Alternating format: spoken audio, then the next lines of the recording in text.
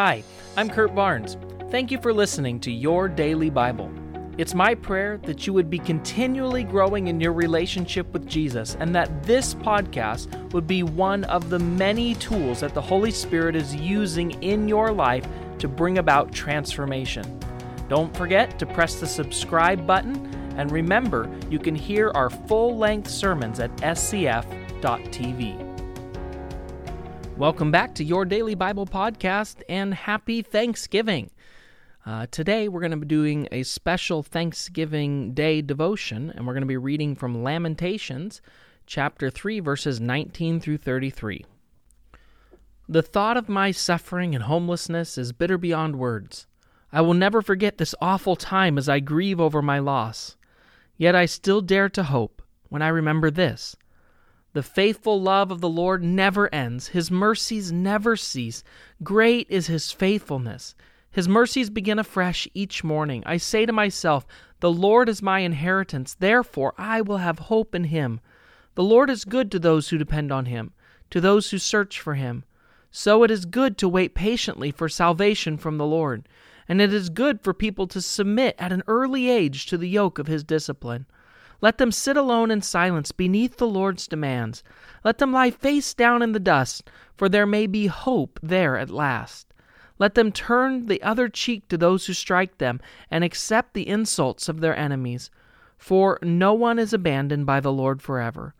Though He brings grief, He also shows compassion because of the greatness of His unfailing love. For He does not enjoy hurting people or causing them sorrow. All right, so I was recently reading a study that found that people would rather know for certain that they're about to receive an electrical shock than to have it be unpredictable.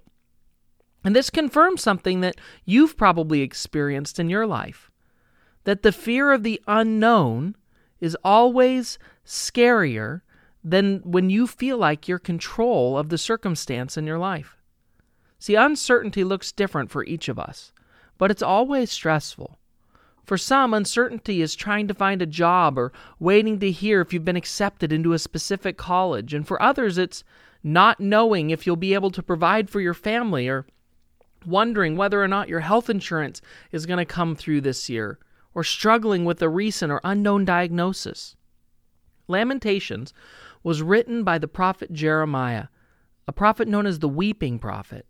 It was written during a time where there was utter chaos and destruction taking place in the city of Jerusalem as the Babylonian Empire was seizing the city and carrying off its inhabitants into captivity. It's an unprecedented time of difficulty for the people of God, where the holy city was destroyed, the temple destroyed, and let me tell you, their future looked dismal at best.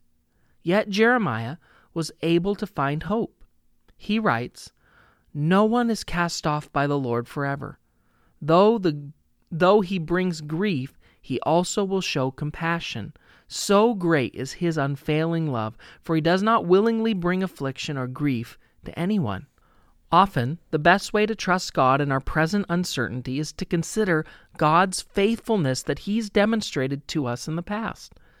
The punishment Israel was receiving was the result of their disobedience. However, God had also promised future blessing and future restoration. Seeing God keep His word in the past allows Jeremiah to believe with full confidence that God is going to keep His promises in the future. The same is true for us.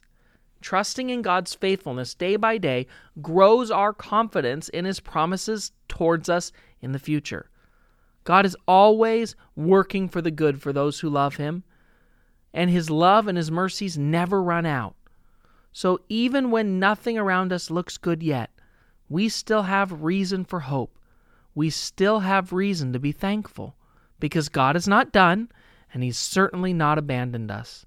So today, on this Thanksgiving Day, regardless of your situation, regardless of your circumstance, we can truly and honestly be thankful to God. Let's pray. Father, thank you that we have so much to be thankful for. Thank you for the country that we live in. Thank you for the lives that we live.